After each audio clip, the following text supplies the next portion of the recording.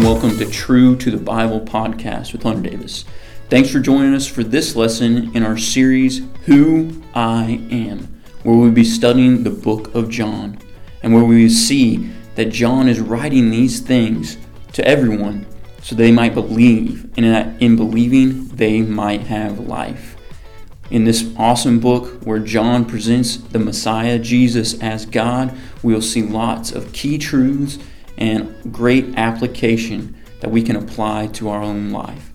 Well, thanks again for joining us. We hope that you enjoy this lesson. All right, John chapter 6. I'm going to go ahead and read verse 41 through maybe 47. Okay, but we're going to do a lot more than that. I'm just not going to read it all right at the start. So that way it'll save time and maybe you can play a game and then you can clap for me. Okay. All right, it says, "Therefore the Jews were grumbling about him because he said, 'I am the bread that came down from heaven.' They were saying, 'It is not this Jesus, the son of Joseph, whose father and mother we know? How does he now say, I have come down out of heaven?' And Jesus answered and said to them, 'Do not grumble among yourselves. No one can come to me unless the Father who sent me draws him, and I will raise him up on that last day. And it is written in the prophets, and they shall be taught of God,' or they shall all be taught of God, Everyone who has heard and has learned from the Father comes to me. Not that anyone has seen the Father except the one who is from God. He has seen the Father. Truly, truly, I say to you, he who believes has eternal life." All right, let's pray.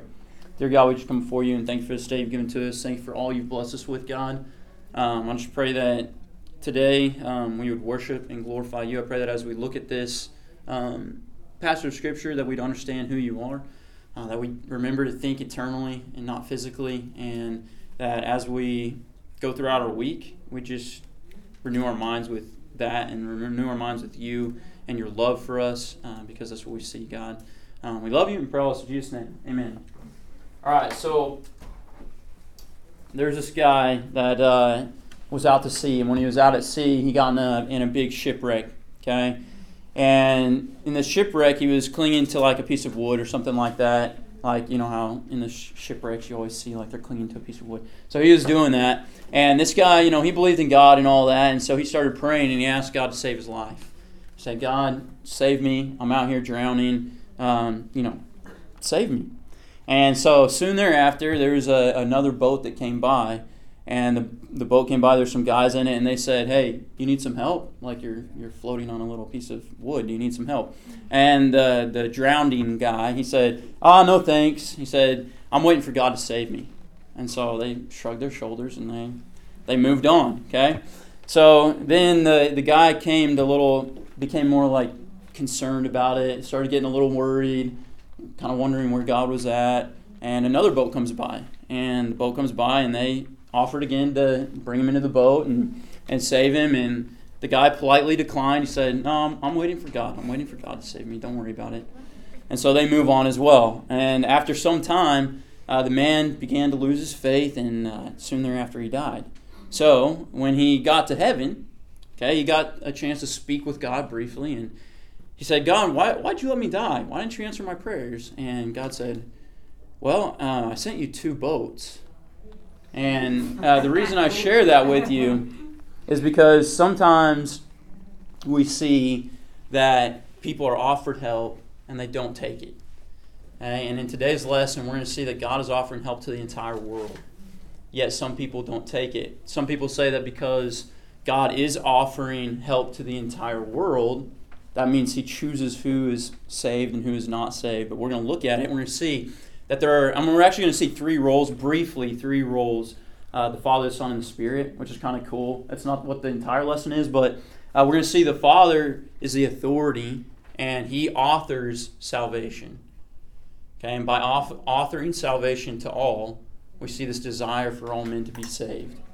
Okay, yet some men do not accept, and women, I just say men, but some people don't accept that salvation. We'll see briefly, it's just barely in here, but we see that the Spirit is the illuminator, who illuminates so that we can see the Son, who is the way.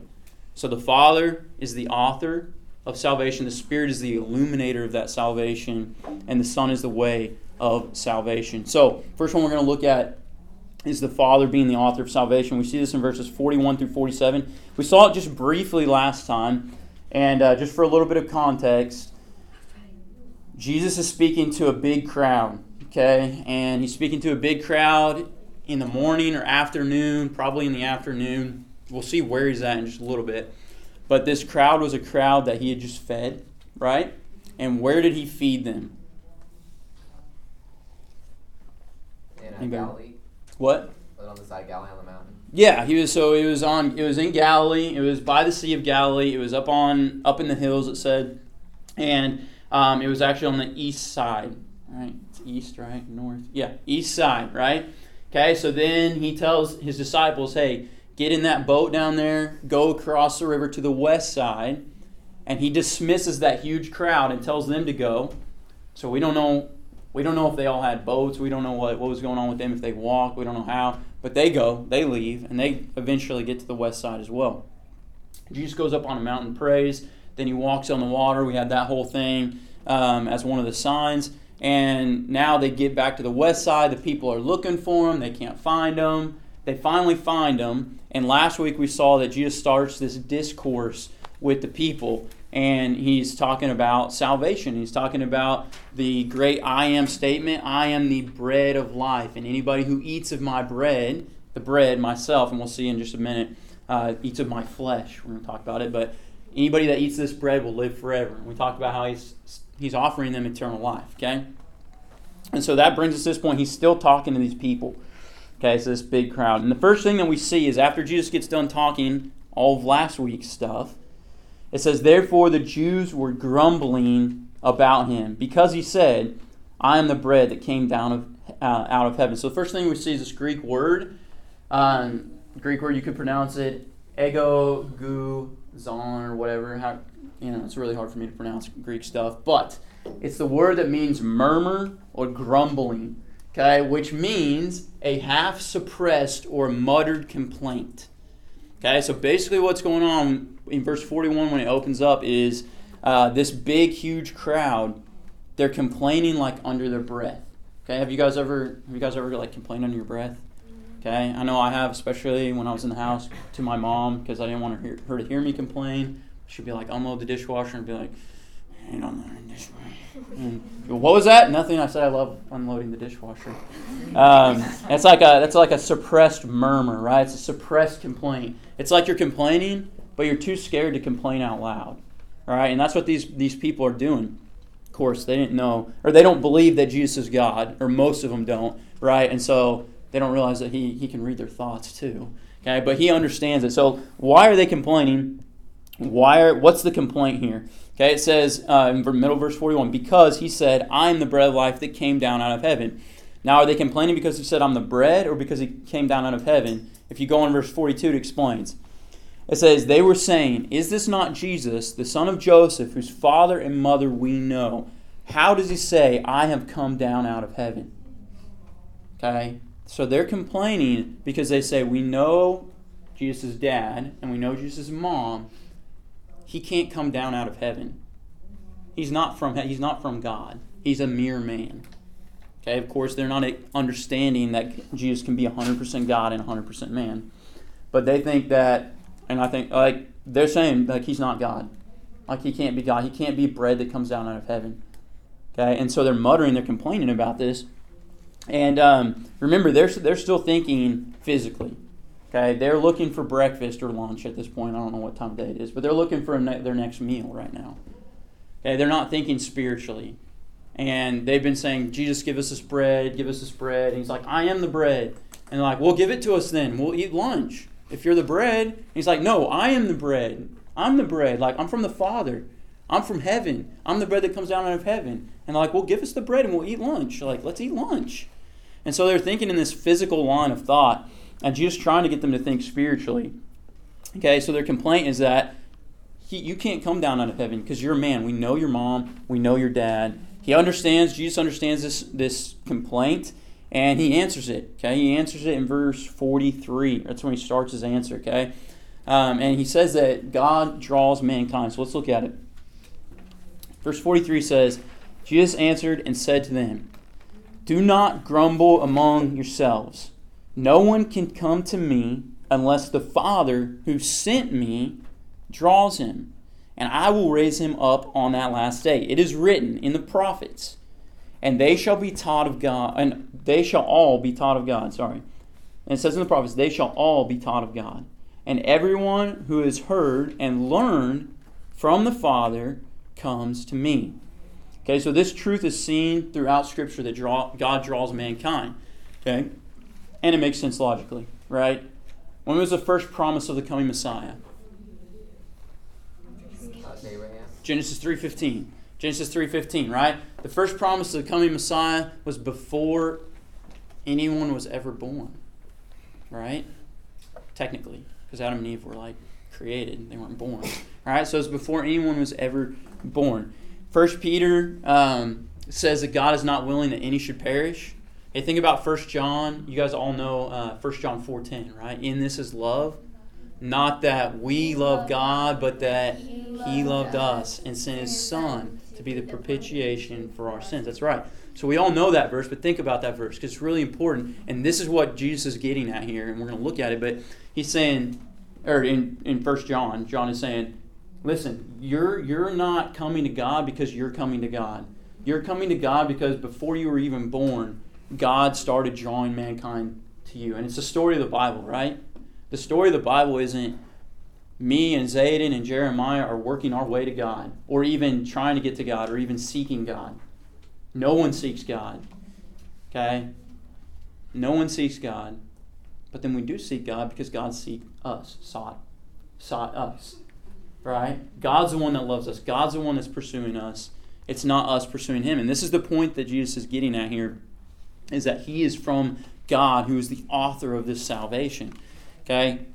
God is the author of salvation, not man. Jesus is from God, not man. Okay? They are saying, Jesus, you are from man. Your mom is Mary, your dad is Joseph. We know where you're from. You are human, you're from humans. And Jesus said, no. Look at me in verse 44. No one can come to me unless the Father who sent me draws him. He's saying the Father.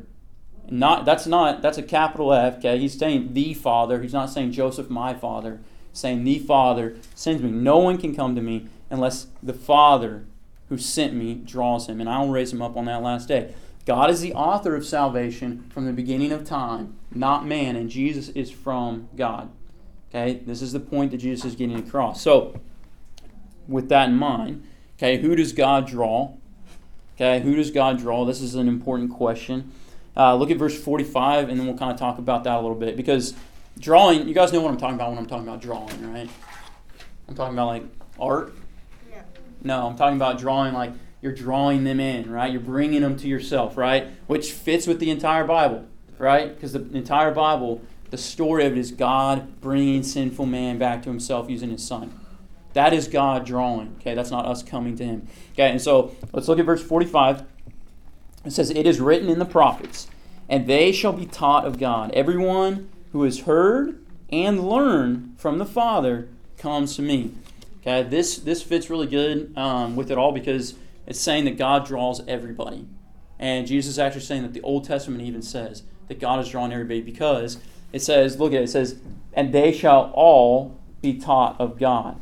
And then it says, "Everyone who hears and learns from the Father comes to me," saying everybody who hears that teaching of God and then learns from it. I mean, it's basically saying whoever believes, right? Because what they're learning is that they're sinners, they need a Savior, and Jesus is a Messiah. Right? Jesus is a Savior. And so they're learning that, and they're coming to God from that. And so I have a couple quotes that I want to share with you just because I think they're good. This one's a good quote. It's from Bob Wilkin. The next one's from Sean Lazar, which is, I think, really good. But let's look at this one first. It says, when Jesus says, "And they shall be taught by God," he may be referring to Isaiah 54:13 or Jeremiah 31:34 or no Old Testament verse in particular. He's saying he could be just quoting the idea of Old Testament in this particular passage. So it could be one of those. It could be none of those. It could just be an Old Testament thought from the prophets. His point is that the Old Testament taught drawing as well. Okay, again, not teaching art, but teaching that God draws all mankind. This verse affirms the universal drawing.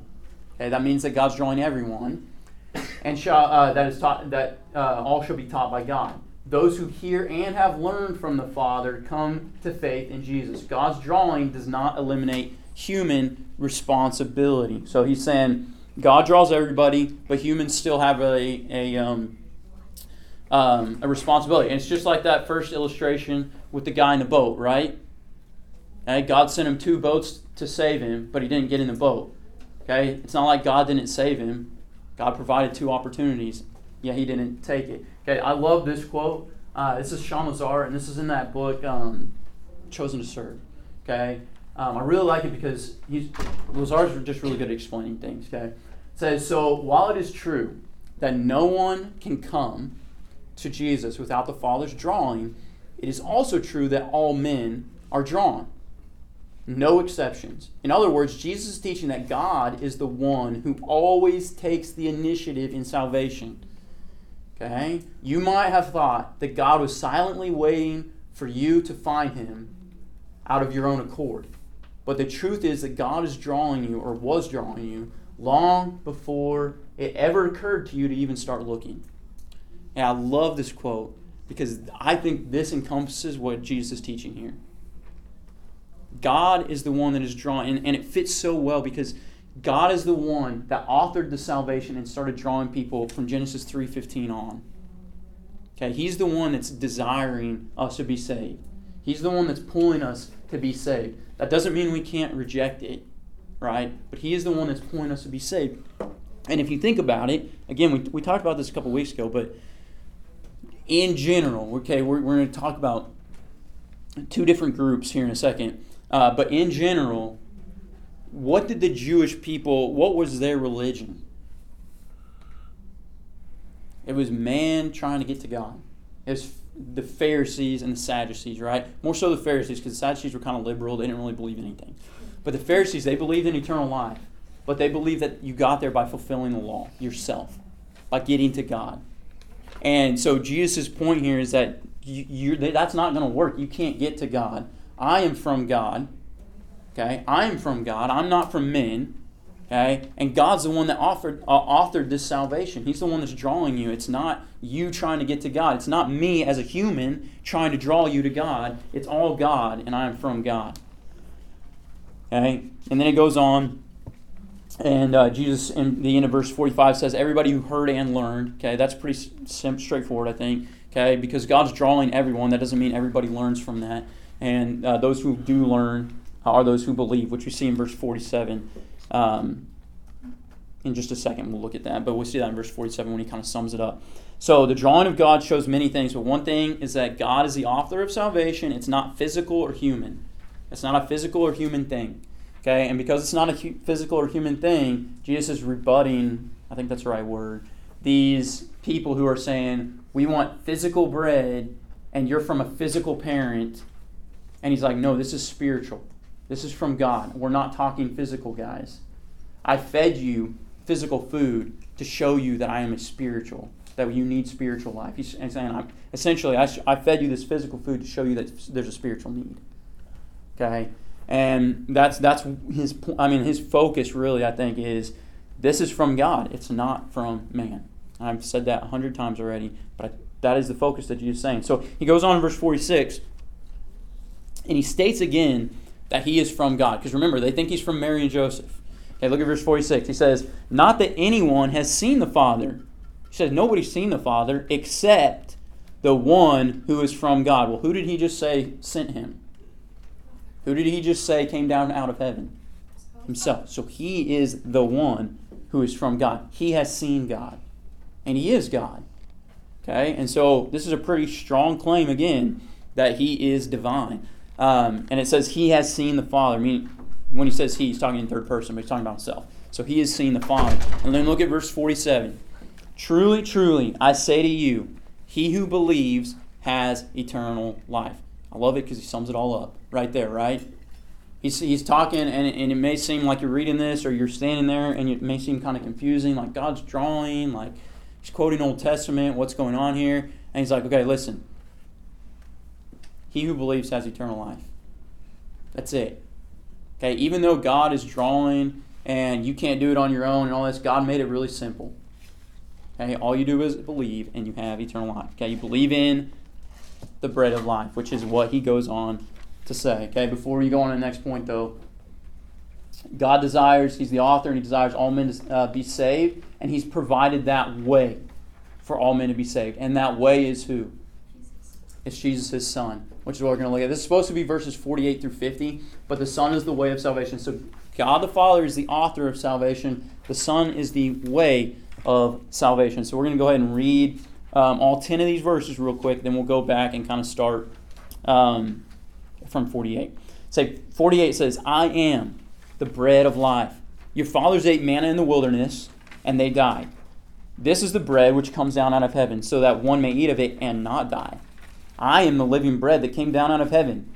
If anyone eats of this bread, he will live forever. And the bread also which I give for the life of the world is my flesh. Then the Jews began to argue with one another, saying, How can this man give us his flesh to eat? And Jesus said to them, Truly, truly, I say to you, unless you eat of my flesh, eat of the flesh of the Son of Man, and drink of his blood, you have no life in yourselves. He who eats of my flesh and drinks of my blood has eternal life, and I will raise him up on that last day. For my flesh is true food, and my blood is true drink. He who eats of my flesh and drinks of my blood abides in me, and I in him. As the living Father sent me, I live because of the Father. So he who eats me, he will also live because of me. This is the bread which has come down out of heaven. Not as your fathers ate it and died. He who eats this bread will live forever. Okay, so there's a lot in there, right? A lot of stuff in there. The whole point of it is that he is the way. Jesus is the bread. Okay, he's the way of salvation. He's the life. Okay, he starts this section with, can anybody guess what the Greek thing that he starts it with is in verse 48? It's ego eimi. He starts out with the emphasis again, going back to verse 35 when he says, I am the bread of life. He says, ego eimi. I am. Emphasizing that he is the one. Okay, which makes sense because he just said God is the author of salvation, and you have to believe. Anyone who does believe has eternal life. I am the bread of life, and he emphasizes it's me. Okay, again, remember, these guys are thinking, this is a guy that's from Mary and Joseph. Okay, so why would he not emphasize himself as that eternal bread? Okay, he's emphasizing himself because they're not getting this. They're thinking physical still. So he says, ego eimi, I am the bread of life. And then he says in verse 49, your fathers ate the manna from the wilderness and they died. Okay, this is the bread which comes down out of heaven so that one may eat of it and not die. I'm the living bread that came down out of heaven. If anyone eats of this bread, he will live forever. And the bread which I give for the life of the world is my flesh. Okay, he goes back to the manna. You remember he talked about this, a week ago for us, but for him, it's all in the flow, right? He just talked about manna. The people said, "Hey, Moses, he gave us manna in the wilderness. Why aren't you going to give us? If you're really that great, can you give us more than Moses did?" He said right here in verse 49, well, your fathers, that manna that you guys talked about, your fathers ate that manna, and did that make them live forever? And they're thinking physically. So did it make them live physically forever? Because the physical bread didn't make them live physically forever, right? But now, then he changes the spiritual. He says, this bread which comes down out of heaven is the one you eat of it and you don't die. So he's saying, my bread that I give is better than the manna from heaven. Because that manna, you ate it and you died. This manna, bread, you eat it and you don't die. Because it's spiritual and it's eternal. Okay, so again, he's emphasizing that he is the bread of life, and his bread, himself, which we'll see in a second, he calls his flesh. If you eat of that, it's eternal. You never die. He's emphasizing he is the one that brings life. He's the life giver, and we all know that, but it's really important. Okay, and so he goes on to explain in verse 50, or we already read that, he comes down out of heaven. And then I like 51 because it says, I am the living bread that come down out of heaven. If anyone eats of this bread, he will live forever. And then look at the end of this verse. It says, and the bread also which I give for the life of the world is my flesh. Okay, and we always talk about like 1 John 2:2, propitiation for the entire world and things like that. And some people say, Jesus didn't die for everybody. He didn't give his life for everybody, or the eternal life isn't for everybody. Okay, right here, Jesus says that he gave, or he's the bread which he gave for the life of the world. Okay, that's everybody. Okay, that's not the physical world, that's everybody. And it's his flesh. Okay, now, when he ends it, he says, flesh, right? Okay, you have to eat of my flesh. And he changed it a little bit here, and these guys get confused.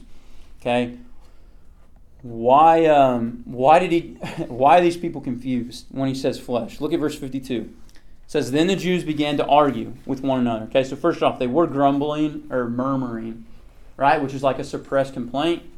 Now what are they doing? Okay, that's out loud. That's an out loud argument.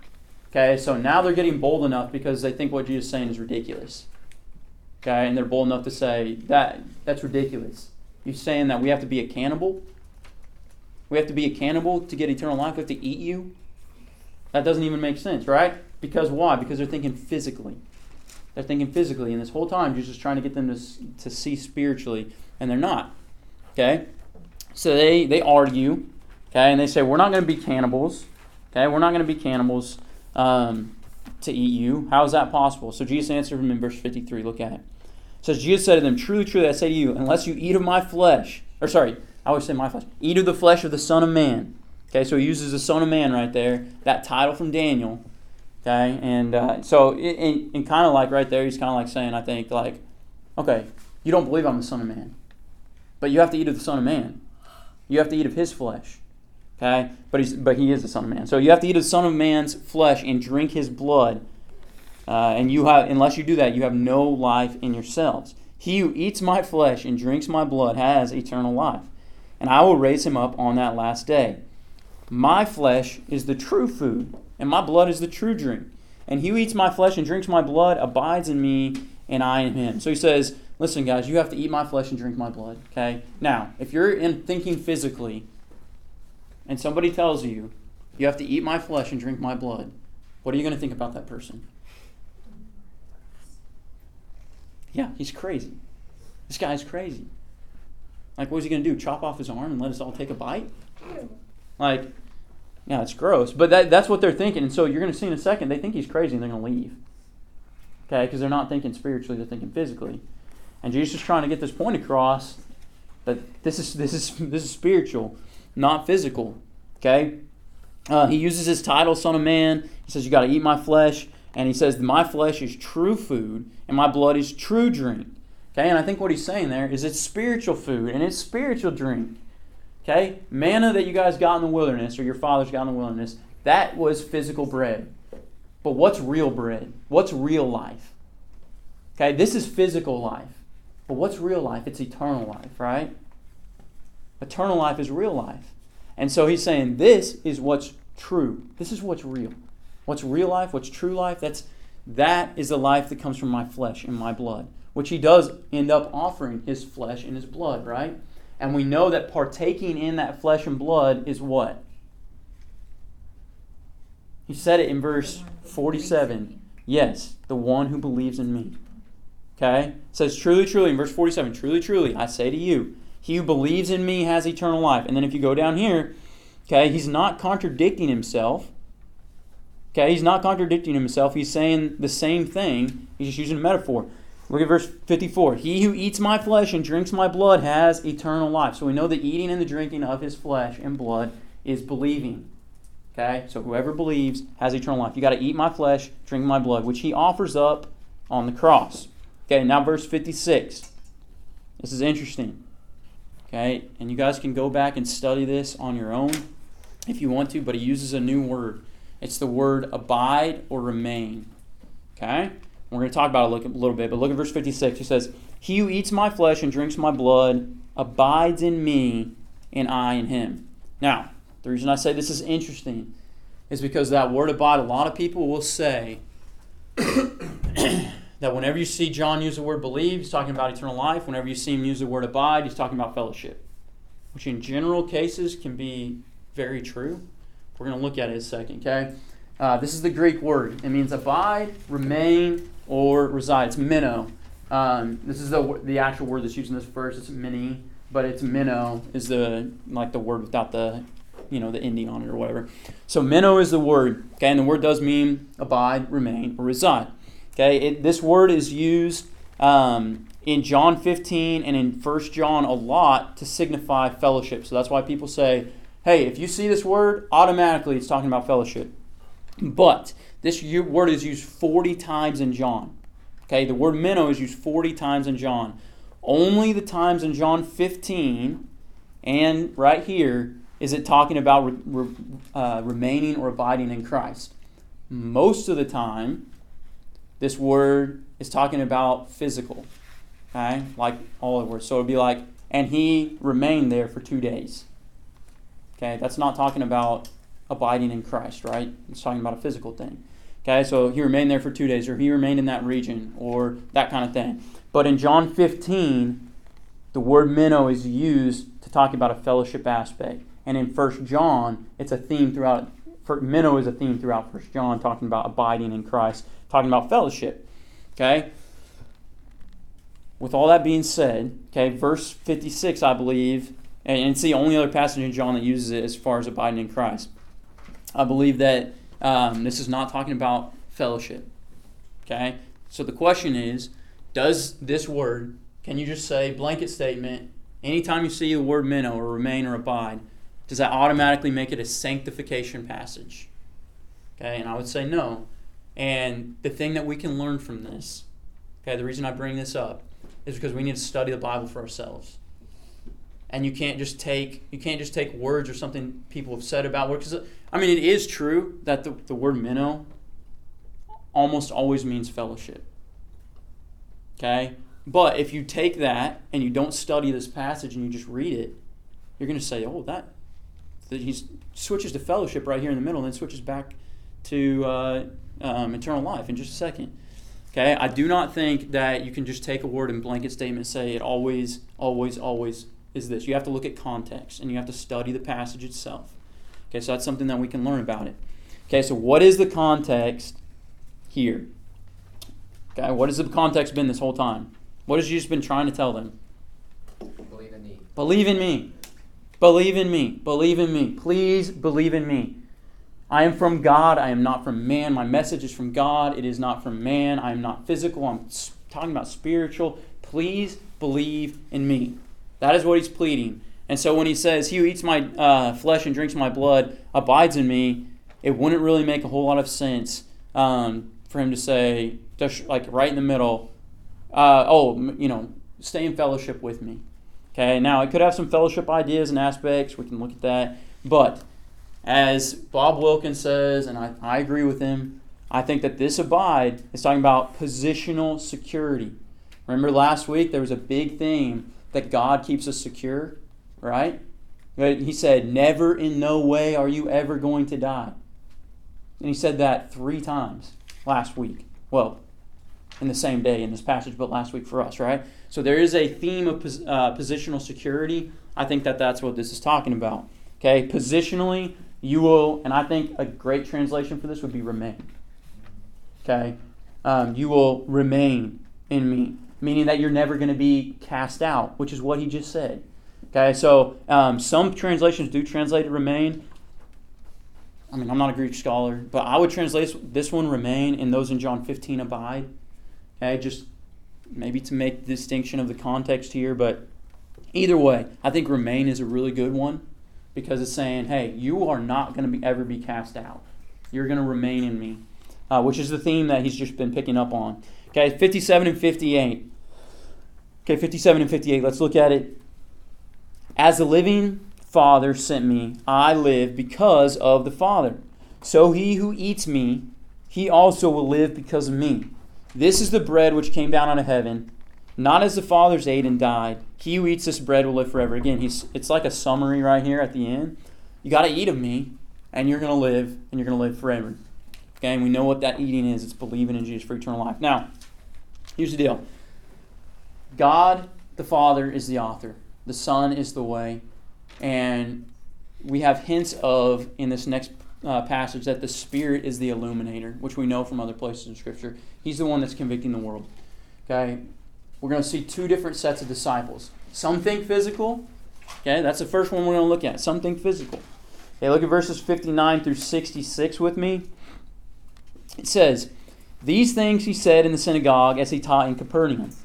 Therefore, many of his disciples, when they heard this, said, 'This is a difficult statement. Who can listen to it?'" And why is this a difficult statement? Why is this a hard statement to listen to? You have to have the right mindset. You have to have the right mindset. They're thinking physical. They're not thinking spiritual. And so obviously it's going to be a hard thing to think about, comprehend, or even get on board with when somebody says, "You got to eat of my flesh and drink of my blood to live."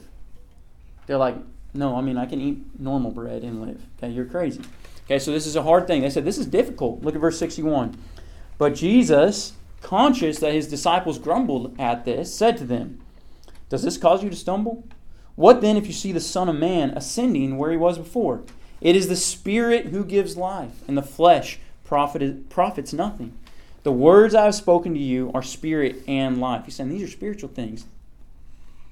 "But there are some of you who do not believe." For Jesus knew from the beginning who it was that did not believe and who it was that would betray him. And he was saying, "For this reason I have said to you, no one can come to me unless it has been granted from the Father." All right, so going back up to verse 59, we finally see where he's at. He's in the synagogue at Capernaum, okay, which is on the west side of the Sea of Galilee. I should have brought up a map, but I didn't think about it. But you guys remember the map, the little Sea of Galilee on the east side. On the east side, there's the hills. Over here, there's like all these little towns like Capernaum. Canaan's kind of off a little further away, but it's right over here. Okay, so we finally figure out that he's actually in Capernaum. He's at a synagogue and he's teaching. He came from the wilderness the night before. And think about this. There are probably more people at the synagogue than maybe ever have been there. Okay, because how many people did he feed over there? At least 5,000, right? 5,000 men. Right. If there were women and children there, it would have been a lot, right? A lot more than 5,000, but there were at least 5,000. Okay, now those people try and find him. We don't know if it's 100% of them, but I assume a big portion of those people try and find him for their next meal. They find him in Capernaum at a synagogue. So there are a lot of people, okay? And there are a lot of people following. Jesus is very popular right now. There are a lot of people following him. He fed people. He's been doing miracles. There's this big group around him, right? And the disciples, they say, "This is too hard." So the first thing I want to look at is the word disciple. Okay, the word disciple. I just said the wrong Greek word, sorry. Mantheon, okay, or theo, is to learn, okay? That's the root word, okay, of disciple. Okay, disciple goes back to the word to learn. Those who are learning. Okay, it can be kind of like those who were in that day following the rabbi. Jesus was a rabbi, he was a teacher, and so those who are following him, those who are learning Christ, okay, or learning from Christ in any way, shape, or form. So there are many disciples here, not just 12. Okay, that's the thing you need to remember, and we're going to see a distinction between several disciples because he is calling a big group of these people disciples or followers. In a minute, he's going to specifically talk to the 12, and it'll define it by saying the 12. Okay, so this is a big group of disciples, and he says, knowing that they're grumbling. Okay, he says at the end of verse 61, "Does this cause you to stumble? What then if you see the Son of Man ascending to where he was before?" Okay, ascending where? So he's saying, okay, you guys think that this is hard. What if you and I'm just talking about spiritual things. What if you see something spiritual? He's saying, I'm just talking about spiritual things. What if you see something spiritual? And will people see him? Do people see him ascend into heaven? Eventually? Yeah, they do, right? What did he tell Nathan at the very beginning of this book? He said, you're going to see angels ascending. And we don't know when that happened, right? He said, Nathan, you're going to see greater things than this. You're going to see angels descending and ascending into heaven. You're going to see spiritual things happen. And right here he says, what if you see something spiritual? What are you going to do then? You're not even understanding the spiritual words.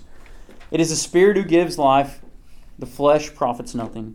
The words that I have spoken to you are spirit and life. But there are some of you who do not believe. Okay, so Goes through, he says this is from the Spirit. Remember that it is the Spirit who convicts the world. It's the Spirit that is the illuminator. I'll talk a little bit more about that in a minute. But the Spirit, the words that Jesus has spoken, right here, he tells them point blank, I am not talking physically. He says, the words that I have spoken to you are spirit and life.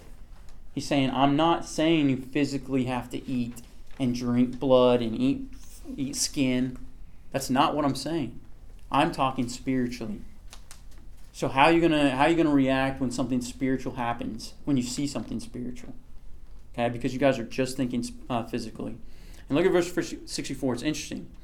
But there's some of you who do not believe. Okay, look back at verse 61. But Jesus, conscious of his disciples grumbling, said to them, he says all this, and then he ends it with, but some of you do not believe. So this is really interesting. Because when you think disciple, you automatically think believer.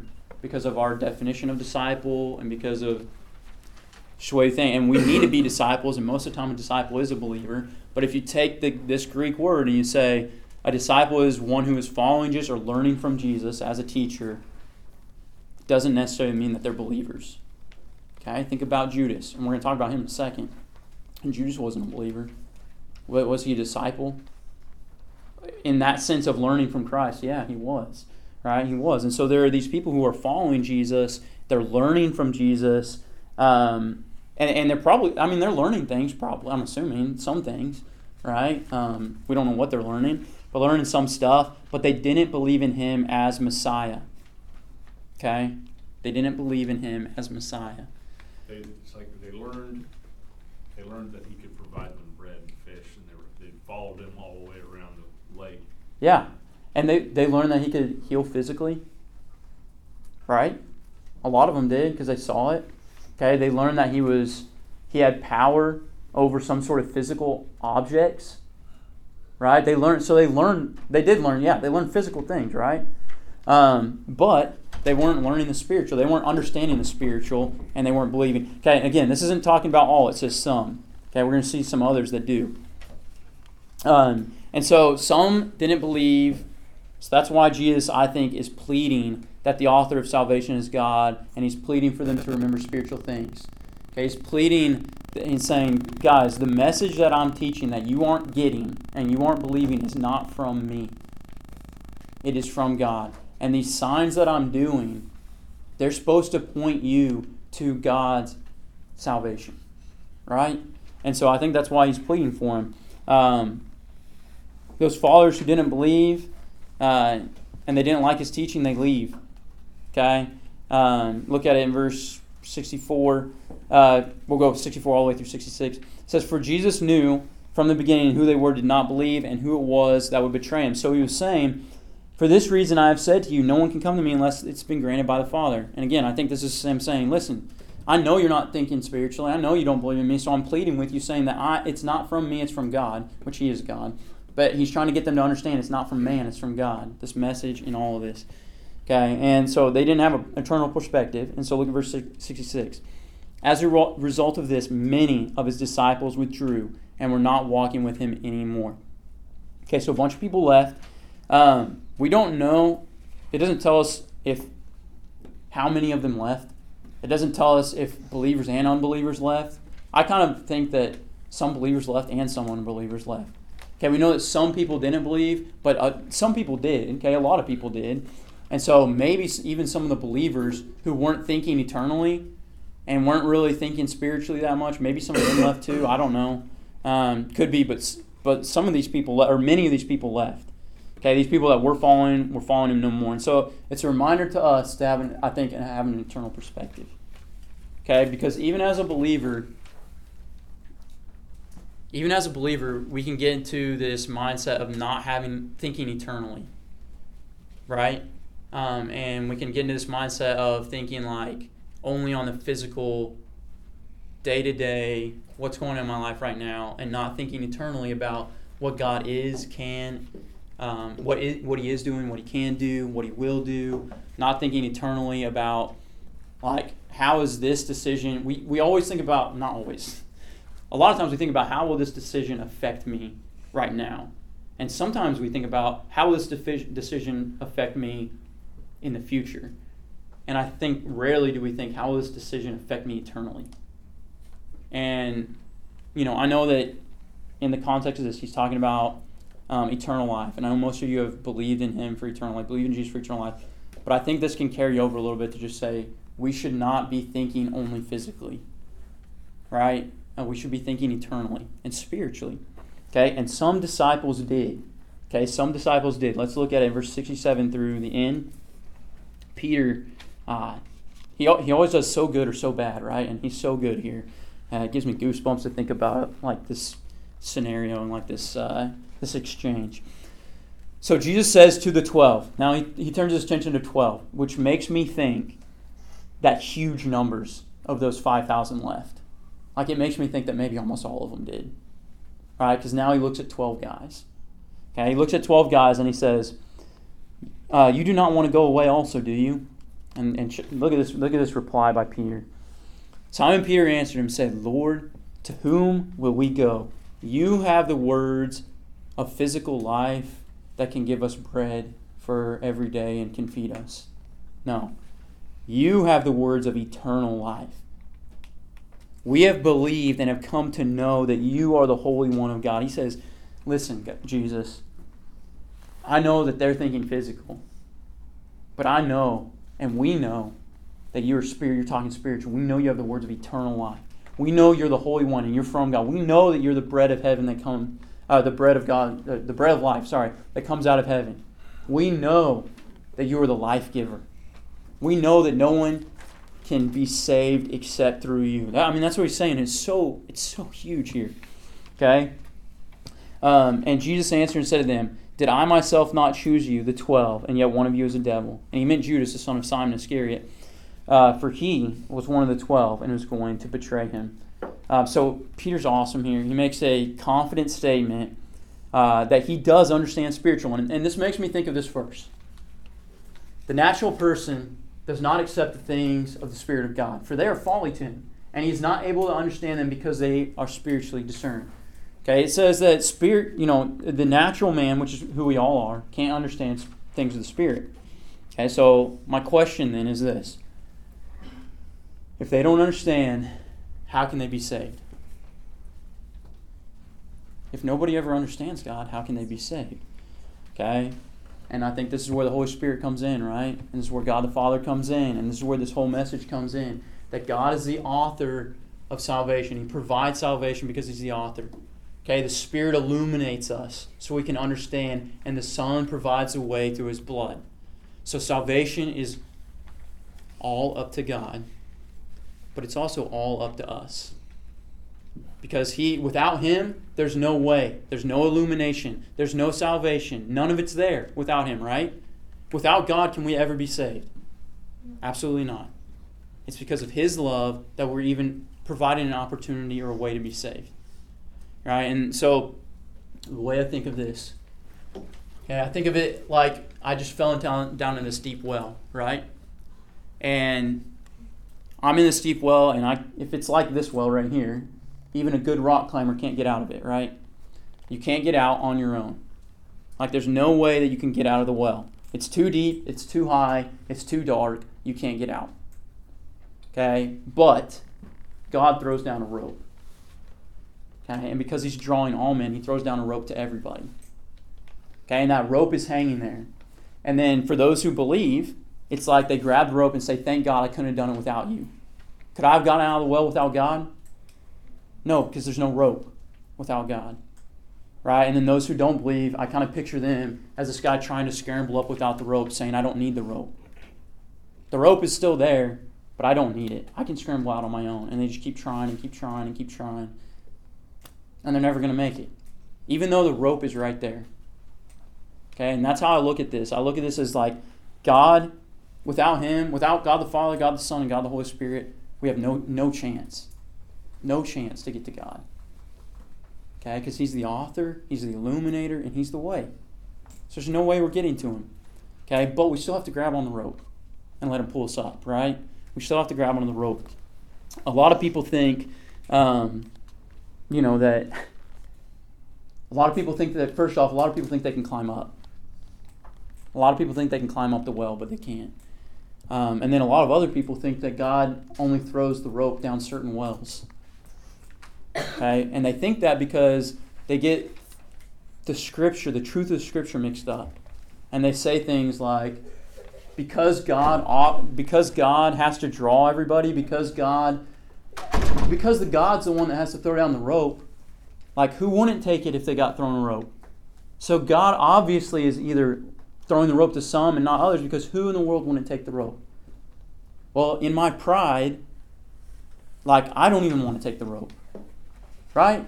Because what happens if I get up to the top of the well by myself? Good job, you. Yeah, that's right. I'm a stinking good rock climber, right? I got to the top of that well all by myself.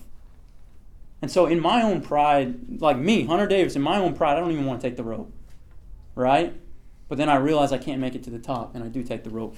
And so, anyway, all that to say, God draws all people to himself by throwing the rope down the well, okay? But you got to grab onto it. And some people, sadly, don't.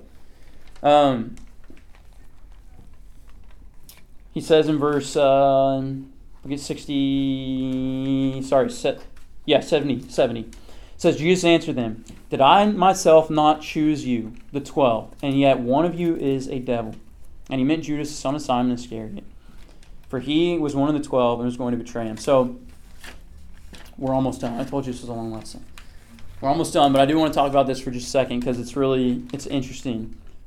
Because a lot of times, again, people see the word choose just like the word abide, and as soon as they see the word choose, and it's even in our culture, I find myself doing it because it's so in our culture. I'll see the word choose, and I'm like, oh, how am I going to get around this election passage? Right? And half the time, it's not even like, it's easy, right? And here it is easy too, okay? Because Jesus says, I've chosen you 12. Okay, so what has he chosen the 12 for? To serve him, right? To be his 12 followers who go out, right? And one of them's not saved.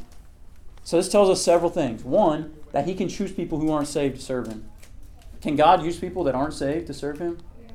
Yeah, he can, and he does. He used Pharaoh, right? And he uses a ton of people that aren't saved. And so he can choose people to serve him even if they're not saved. Okay, he's not choosing salvation here. Okay, Lazar, in that book, he says the choosing here in this verse 70, he says the choosing here includes Judas, who is not eternally secure because he doesn't believe. Okay, so right here he chooses somebody that's not saved to believe, which, again, yeah. Just to serve. Yes, he chooses somebody to see. It's so hard, right? He chooses somebody to serve even though that person doesn't believe. Okay? Yeah, you're right. And it's so ingrained in our culture that I say he chooses this person even though he doesn't believe, and our minds automatically go to, oh, he chose him for salvation, though, even though he didn't believe. Right? But that's just not in Scripture. Okay? He chooses this guy for service even though he doesn't believe, and he's not eternally secure. Okay? And so this is something, again, this is not a huge, chosen election passage necessarily in verse 70 and 71, but it's something to know, something to remember as you look at the Scripture and as you're reading it for yourself. Say, okay, what is the choosing here? Why did he choose? And most of the time, choosing in the Scripture is he chose that boat to go across the sea. It's just physical. It has nothing to do with spirit. But yet this word chosen or choose is so mystical, right, for us. And so we just remember, look at it and say, why is this person chosen? All right. I'm sorry we're going so long. What's our impact? Even as believers, okay, I think we can get hyper-focused on the physical when we should be focused on the spiritual and the eternal. And so I want us to have an eternal perspective. Okay, and so I think I have a couple more slides. Yeah. How can we do that? Number one, trust God in trials. Okay, trust God in trials. If you have an eternal perspective in trials, it's going to give you an advantage. You're going to be able to have joy and peace. Renew your mind with who God is and loving Him in those. Also, it means looking at sin correctly, which I'm not very good at. Typically, I look at sin and I'm like, well, what are the consequences here on earth? And then I sin because I'm like, well, the consequences are that bad, right? And really, if we look at sin eternally and just the weight of sin, and we do that correctly, I think that can be something that we can apply in our life. It also means making choices that are good for later, not good for now. Right? Making choices with eternity in mind. So we need to keep an eternal perspective, unlike these guys did. Peter here, he has an eternal perspective, right? And he knows who Christ is. And so we need to have a perspective like Peter, not only in salvation, for sure in salvation, but also in our everyday life. You need to have eternal perspective, I think. All right?